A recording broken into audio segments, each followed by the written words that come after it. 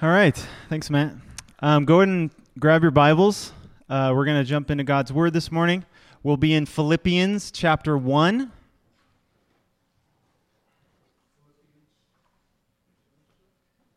Philippians. Yeah.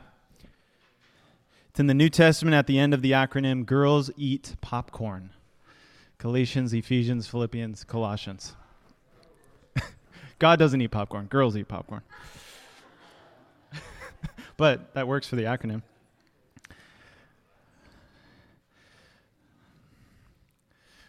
All right. Great. So we are still in chapter 1 of Philippians. Philippians is a pretty short letter. It is indeed a letter written by the Apostle Paul in roughly 60 AD, written to a church in what is now northern Greece, called Philippi, the town. And so the first week we learned who the author was. It's the Apostle Paul, along with his mentee, Timothy. We know who the audience is, which is all the saints in Christ Jesus who are at Philippi. And then we heard a greeting as well as a thanksgiving and a prayer from Paul about and for these people that he dearly loves. And so now we're getting into sort of the meat of the letter. And just like other Greco-Roman letters of friendship in that day, it would go from author, audience, greeting, and straight into news, updates, the scoop. Let me tell you what's going on with me. And so Paul is about to do that right now. And where he's at, where he's writing from, most likely, because it doesn't say, but where most scholars think he's writing from is Rome. Towards the end of his career as a missionary, toward the end of his life, because he's going to get executed in Rome, writing from Rome while he is on house arrest, and you can read about that in the book of Acts. So he is in chains, as in he is fully and completely overseen by and lorded over by Rome and the Roman soldiers as well. And so that's where he is. And so he's writing a letter from that place to his friends, this church in Philippi, who sent a care package for them. Just like Andy shared last week, back in that time, and even in some countries today, prisoners weren't taken care of well by the people who were imprisoning them. Your friends, your family had to provide for your needs while you're in prison. And that was the case for Paul. And so if you were in prison and you're writing a letter to your friends, I wonder what it would say. I wonder if it would say something like, hey, still in prison, pray for me to get out soon, or something like that. But let's see what sort of update Paul gives to his friends here in Philippi. So we're going to start in chapter 1, verse 12, and we'll read through verse 18. I want you to know, brothers and sisters, we'll get to that what has happened to me has really served to advance the gospel, so that it has become known throughout the whole imperial guard and to all the rest that my imprisonment is for Christ. And most of the brothers and sisters, having become confident in the Lord by my imprisonment, are much more bold to speak the word without fear. Some indeed preach Christ from envy and rivalry, but others from good will. The latter do it out of love, knowing that I am put here for the defense of the gospel. The former proclaim Christ out of rivalry, not sincerely, but thinking to afflict me in my imprisonment. What then? Only that in every way, whether in pretense or in truth, Christ is proclaimed, and in that I rejoice. All right, let's pray. Here, Father, we just come before you humbly, and we want to learn. We want to open our hands, want to open our minds, open our hearts to hear from you through your word. I pray that your Spirit would speak through your word to us. Lord, help us to listen. And help us not to look at the mirror of your word and walk away and forget what we saw, but help us to look at it and go away changed. And only in Jesus' name can we do that. So we pray for that. Amen. Okay, so that's the update. That's Paul's news. Hey guys, here we go. But he doesn't reveal very many details. He doesn't say what being in prison is like. He doesn't say like how hard it is, like what his day-to-day life in prison is like. Instead, he just goes straight to the good news. His situation, his imprisonment, his chains have actually been a good thing. But for whom? For whom has this situation been a good thing? For the gospel. He says, I want you to know, brothers, that what has happened to me has really, actually, turns out, it's actually been a good thing for the gospel. So the difference between Paul and pretty much every other human being, myself included, is that he views the entire world, everything he goes through a certain lens. And what is that lens? It's a gospel lens. He looks at everything that happens in the world out there and into him through gospel-colored glasses. So if we skip ahead to verse 18, we see that deep-seated priority that he has. He says, yeah, all this is going on. What then? Only that in every way, whether in pretense or in truth, Christ is proclaimed. And in that I rejoice. Paul's one priority in life is the spread of the good news about Jesus. Period. That's all he cares about. That Jesus is the Savior of the world, not Caesar. In those days, what would be commonly said is Caesar is Lord and Savior. But no, Jesus is the Jewish Messiah who died for the sins of the whole world. He rose from the dead 3 days later and is now offered to every nation, every tribe, every tongue, and that one day he will come again to judge every person who ever lived. So Paul has gospel priorities. And so he can, sincerely he can say, I want you to know, brothers. And side note, that word adelphoi in this context includes all the siblings in the church. And we know that even just from the book of Philippians later in chapter 4, because he says, therefore, my brothers, whom I love and long for. And then in the next verse, he says, I entreat these two women to agree in the Lord. So this word brothers includes the men and women in the church. And so he can sincerely say, I want you to know, brothers and sisters, that what has happened to me has really served to advance the gospel. And so he's actually giving them good news right now. He's not just updating them on his bad news. He's giving them a praise report. Guys, guess what? This whole chains thing, this imprisonment thing, it got flipped on its head. And it's working for God's plan. And I want us to be careful because, we shouldn't approach this passage thinking to ourselves, man, I wish I could be more like Paul. He's wow, what a guy to be able to look at his life like that. That's not how we should approach this passage. Even Paul wasn't like Paul for most of his life. As we talked about the first week, he was destroying Christians. That's what he felt his vocation was supposed to be for the rest of his life. Destroy this thing in the name of God. But something happened to him. He was changed. He was transformed. Jesus grabbed his life and refused to let go.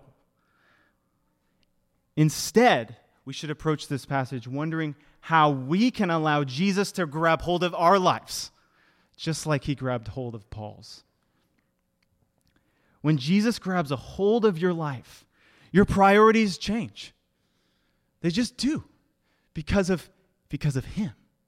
Not because of wanting to be like that person, wanting to be like this person. No, it's because Jesus has grabbed a hold of your life and he has not let go. And our priorities don't just get kind of tweaked a little bit, like, all right, we're heading in the right direction and Jesus kind of course corrects. No. They get completely turned upside down. And that's what happened to Paul. And so he goes on here and he explains how the gospel advanced despite his chains.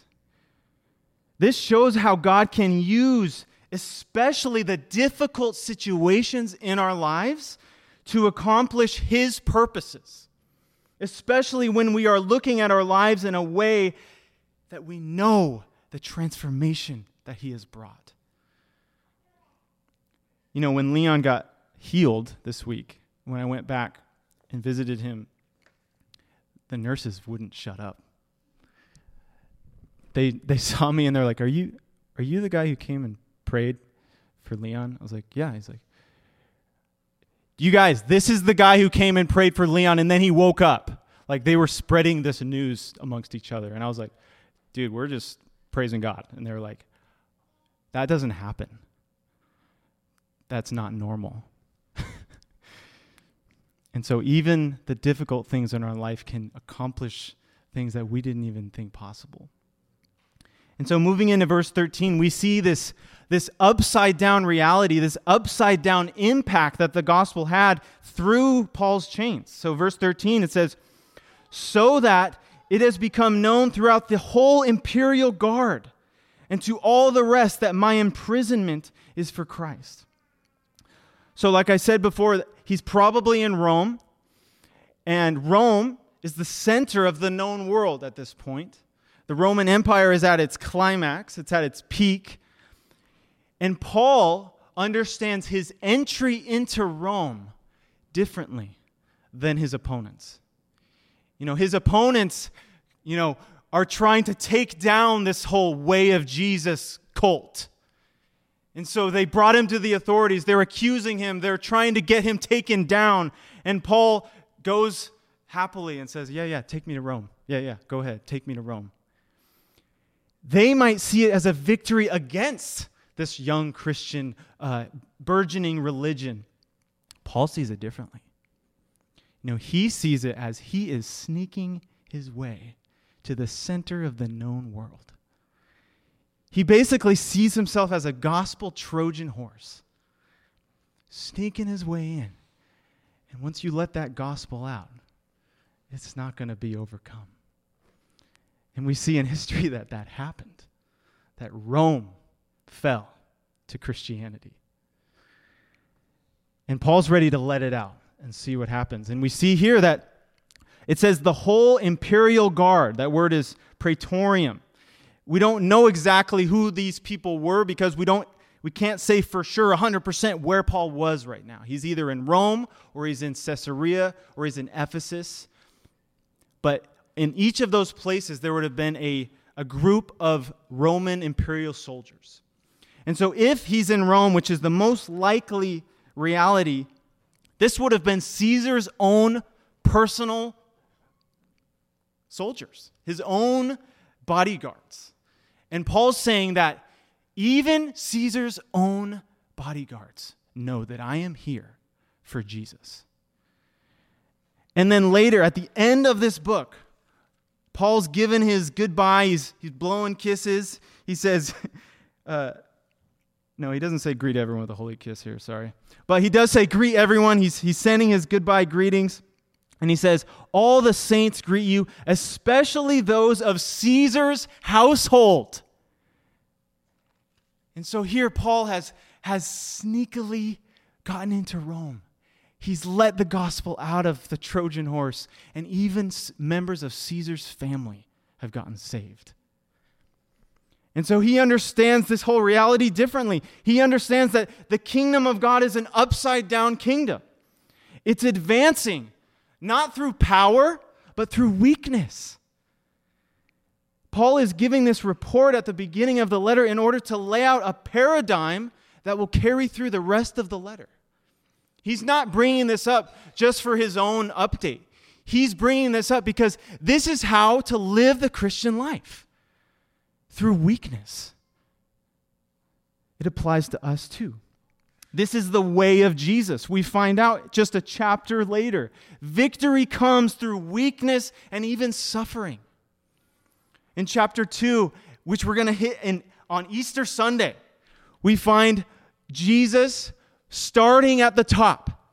The eternal Son of God, the second person of the triune Godhead, descending, giving up those divine privileges in order to become a man, not just a man, but a poor slave status person in a backwater town. And even further, he humbles himself to the point of death, and death on a Roman cross. So we see this downward trajectory of condescension of the eternal Son of God, humiliating himself, humbling himself, taking the path not of power, not of seizing victory because he can, but of emptying himself. And then what do we see? We see the ascension. It says, "Therefore God has highly exalted him and bestowed on him the name that is above every name, so that at the name of Jesus every knee will bow." Every knee. Those in heaven, those on earth, and under the earth. As in every person who has ever lived, every spiritual being that was created, that has fallen or remained loyal to God, all will bow the knee to Jesus Christ. And every tongue will confess that Jesus Christ is Lord, to the glory of God the Father. That's the way of Jesus, the way of weakness, the way of suffering. And Paul adopts the same way. Later in chapter 3, he says, "I want to know him and the power of his resurrection and share in his sufferings, becoming like him in his death." And then he says that by any means I might attain the resurrection of the dead. So Paul sees the paradigm laid out by Jesus in emptying himself and laying down his rights, and Paul does the same thing. And that's a paradigm that he sets for our sake. And don't get me wrong, don't get Paul wrong. He doesn't celebrate his imprisonment for his imprisonment's sake. He's not sitting there on the bench being like, "This is awesome," gritting his teeth like, "Yeah, suffering is good." No, he's not afraid to ask for suffering to be taken away. We find out in 2 Corinthians 12 that we don't know what it was, but Paul had some kind of chronic bodily thing going on. He called it a thorn in his flesh. And he also said it was sent by Satan. But he begged God 3 times to take it away.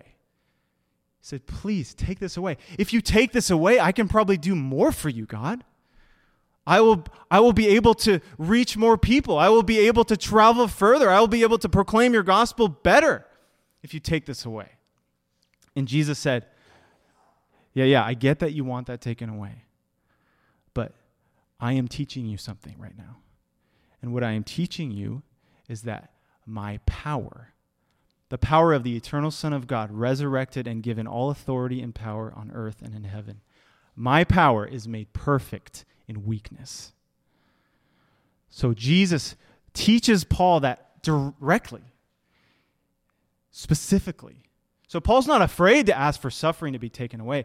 And we shouldn't either. We can ask those things. Read the Psalms. Take this away, God, please.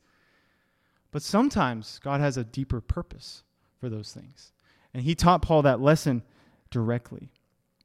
And so even though Paul had his dream job taken from him, preaching the gospel, going out freely and boldly proclaiming the good news, and he was good at it. He was successful. Even though he had that taken from him, he didn't consider himself benched. He didn't consider himself off, taken out of the playing. Instead, he became curious. how does God want to use even this for what he wants to do in me and through me? How does God want to use this situation for his purposes?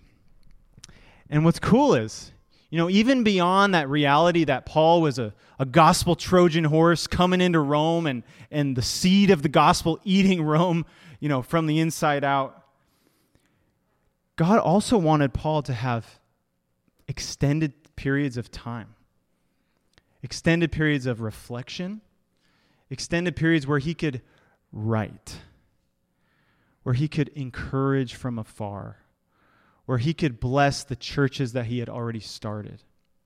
Little did he know that these letters, these encouraging epistles, they'd go so much farther than his earthly life. That they would become the very scripture that preachers would be preaching for thousands of years. Little did he know that. And so God tells long stories.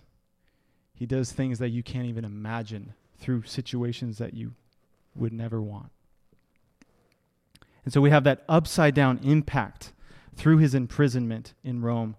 But then as he goes on in verse 14, we find it wasn't just the effect on the unbelievers in Rome, but also the believers. In verse 14 it says, "And most of the brothers and sisters, having become confident in the Lord by my imprisonment, are much more bold to speak the word without fear."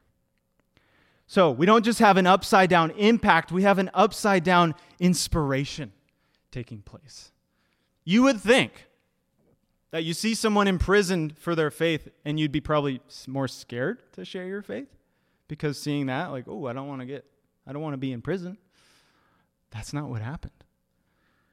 The other believers in Rome, seeing Paul's steadfastness, his unwavering faith, his lack of fear in the face of persecution, through that, it gained their own boldness to fill in the gap, to step into the vacancy with boldness, with confidence.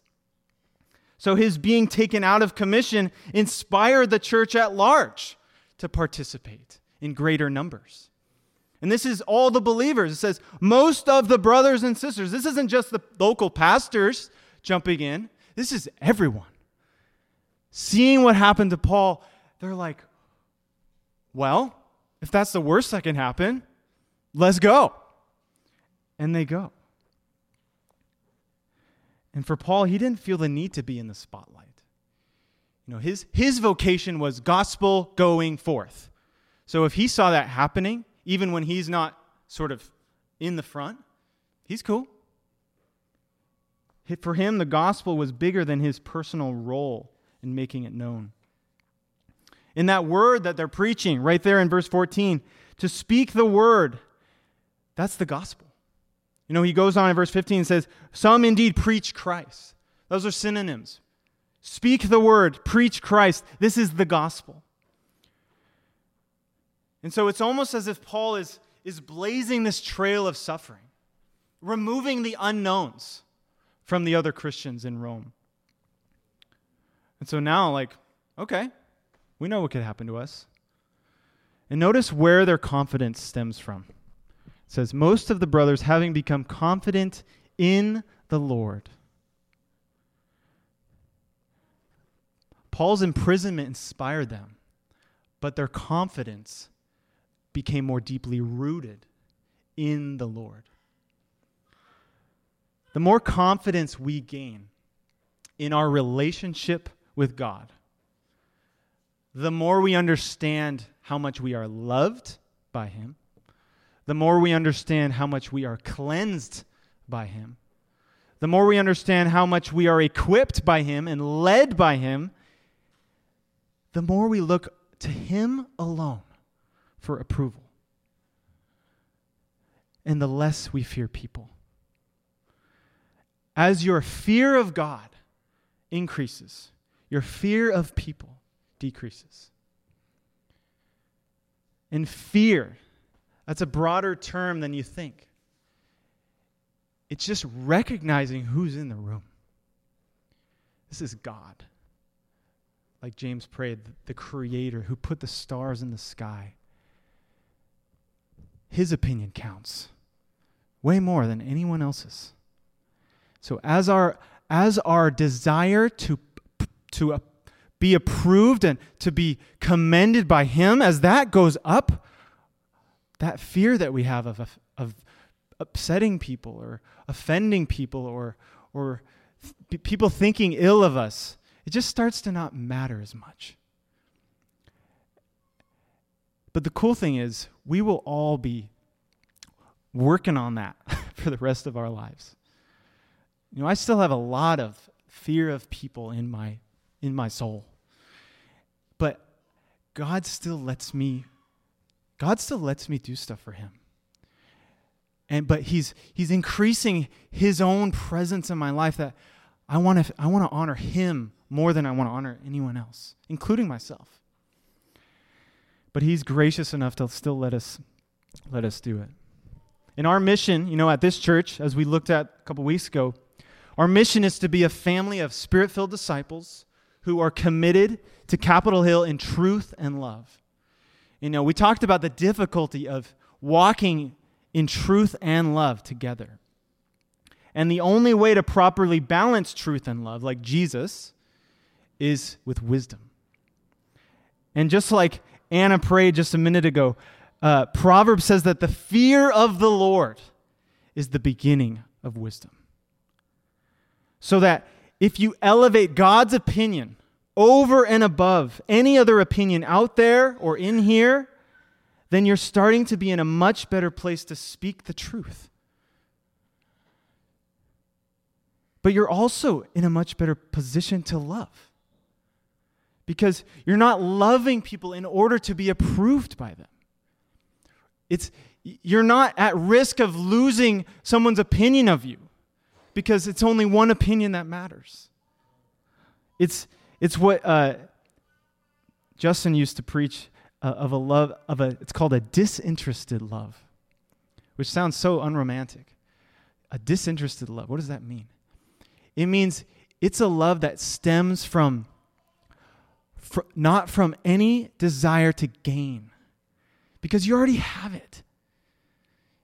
If you already have the approval of the only person who counts, then you can love people freely, unencumbered, disinterested. And you can speak the truth as well. An unselfish love. And that can give us a boldness to speak the word without fear.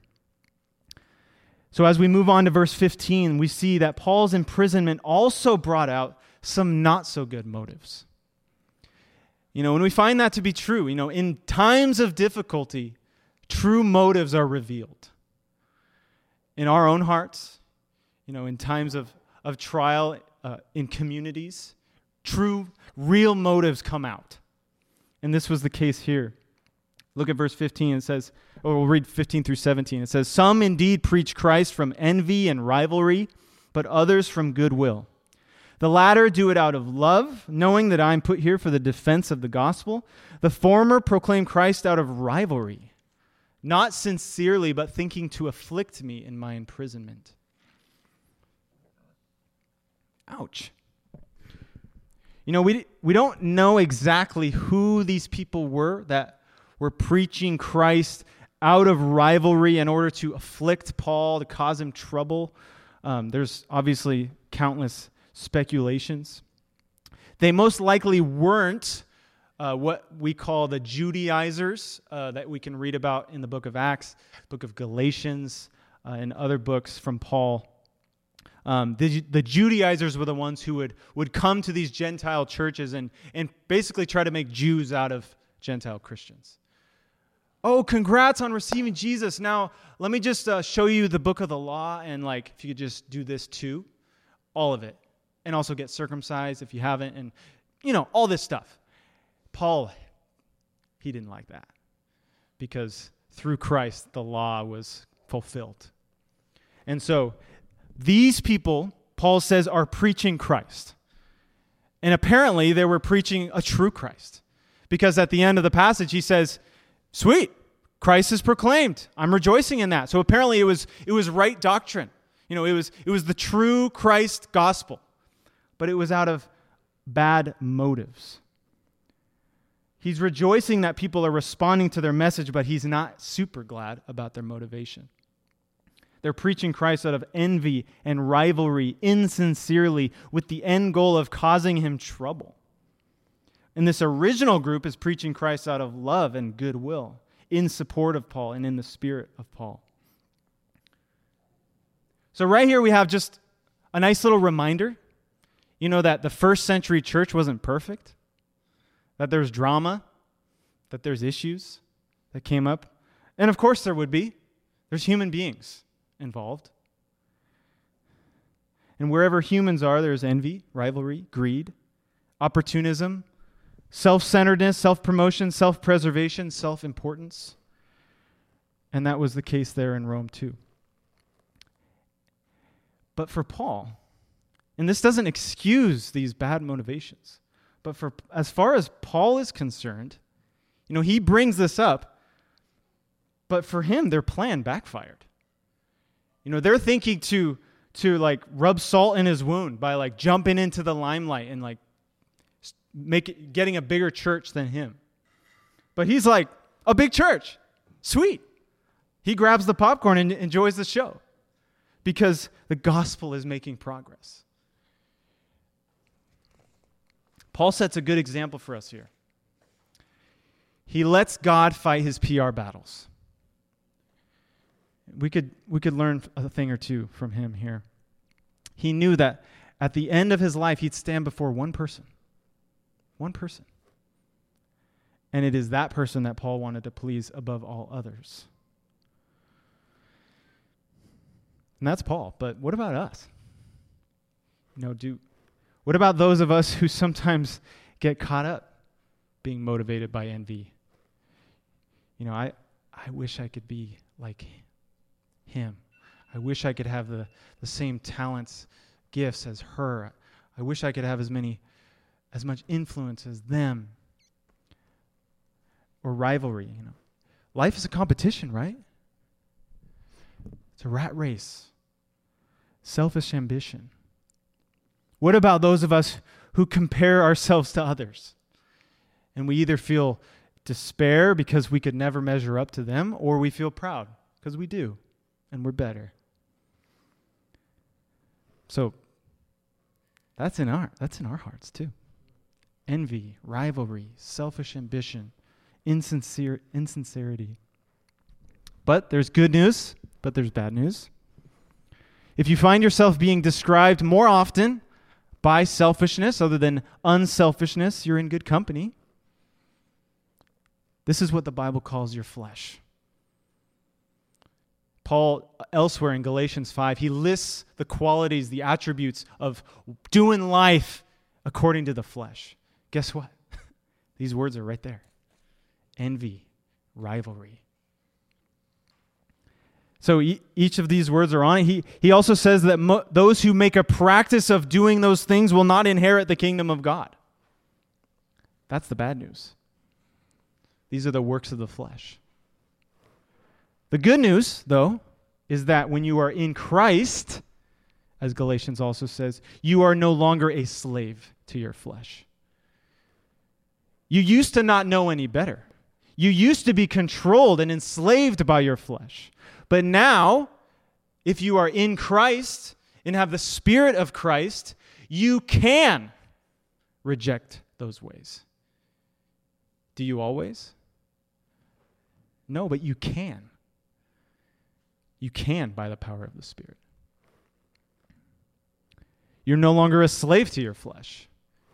You no longer have to live your life in selfishness. Now you can give yourself away. You can give yourself away to God, and He can lead you to walk in His ways. That's the good news. So there's bad news and there's good news. And when we find ourselves drifting back to those old ways of envy, of comparison, of rivalry, of selfishness, what do we need to do? Confess. God, totally comparing myself to this person right now, I give it up. I give it up to you. You can pray along with David.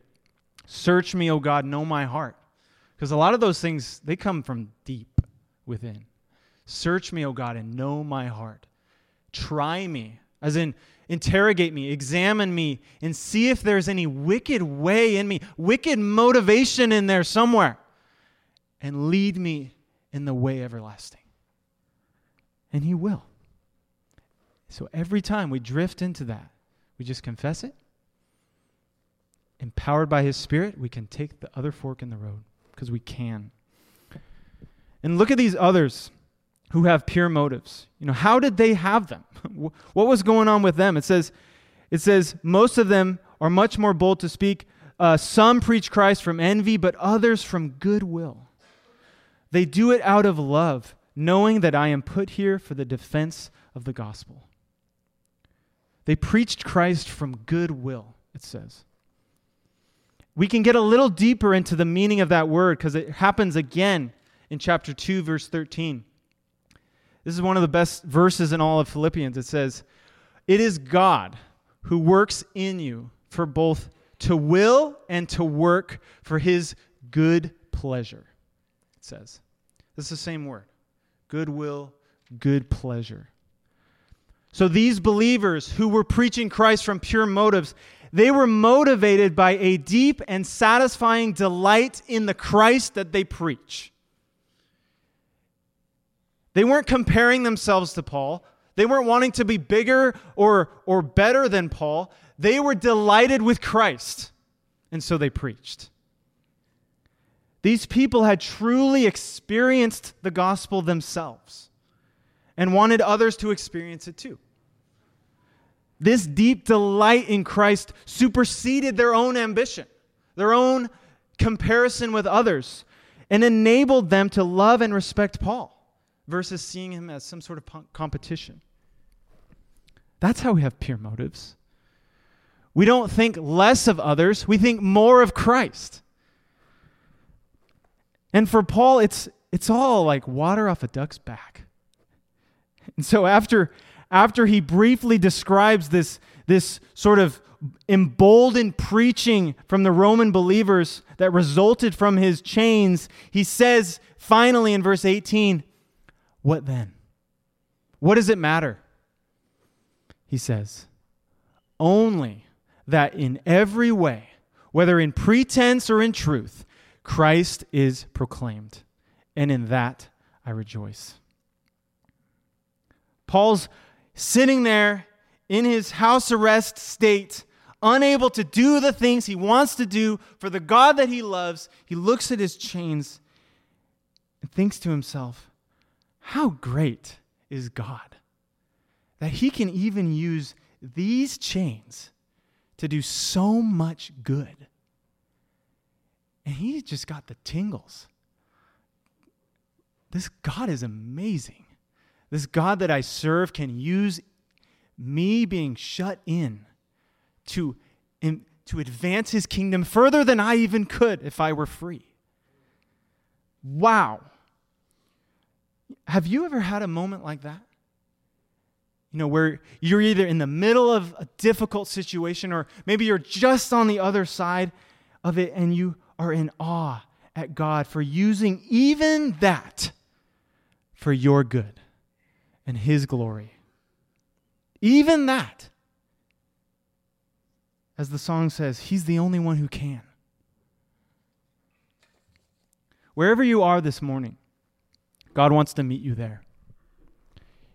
If you've recently messed up in a way that's like classic Nick, messing up again in the way that he does, if that's you this morning, you can confess your need for rescue and cleansing, and God wants to minister his forgiveness to you in that place.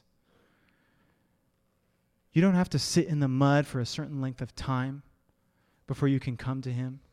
You don't have to clean yourself up before you do, because Scripture says, if anyone sins, we have an advocate with the Father, Jesus Christ the righteous. He is the substitute for our sins. And not for only our sins, but for the sins of the whole world. You know that word advocate? Advocate for them. Advocate for yourself. Jesus advocates for you when you sin. So if that's you, you're in a good spot right now. If you don't yet trust in Christ as your Lord and Savior in a way that has transformed your life and flipped your priorities upside down, I just want you to ask yourself for a moment. What do you do with suffering? Sometimes when I go through doubts, I'm tempted to just kind of live the white picket fence American dream life, slip of the tongue. I'm tempted to just suck all the pleasure out of life that I can. But what do I do then with suffering? How does the reality of suffering in your life and in the world affect the way you view how life is supposed to work? Of course, the problem of evil and suffering in the world has been a long debated concern for any worldview out there, including Christianity. A lot of people walk away from Christianity because of evil and suffering. But it's the Christian God who claims to have the power to redeem suffering. It's the Christian God that didn't just say that theoretically, but entered into human suffering himself in order to revolutionize it from the inside out.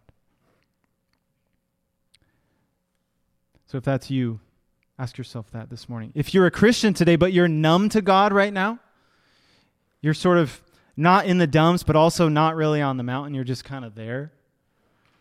God wants to remind you of just how much he loves you and how much abundant life he has for you as you walk with him. True life is found in walking as close to him as humanly possible by his Spirit. That's where true life is found. And if you're like Paul in a tough situation right now, there's no harm in crying out to God for rescue, for deliverance. Like I said, just read the Psalms. It's all over there. But there is also great possibility that Jesus wants to reveal to you some aspect of his goodness that you couldn't know if things were all hunky-dory. There's a great possibility that he wants to teach you something about himself while you're in this time. And he's the only God who can do that. He's the only God that can flip situations, difficulties, trials on their head like that. Be curious, interrogate it, invite God to show up in the midst of it and see what he does. Let's pray.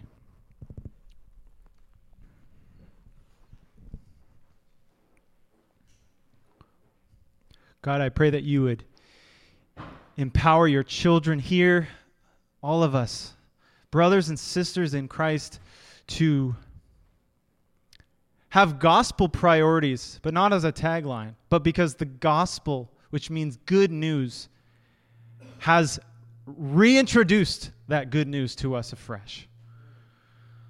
Lord, teach us again the reality of the good news of the gospel of Jesus Christ and how it applies to our relationships today, how it applies to our situation today, how it applies to our circumstances right now.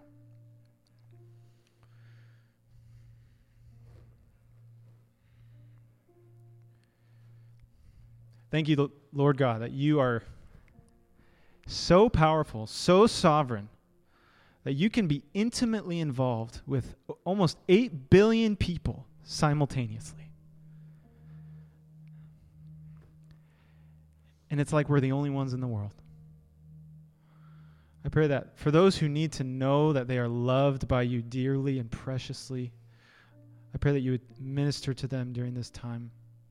I pray that your Spirit would speak to them words of comfort and love.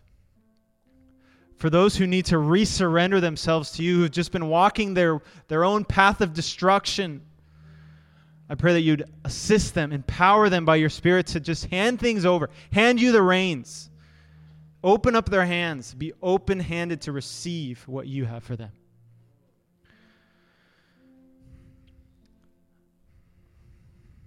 We can't do it without you. So we invite your Holy Spirit to be present with us right now as we worship you, as we seek to draw near to you.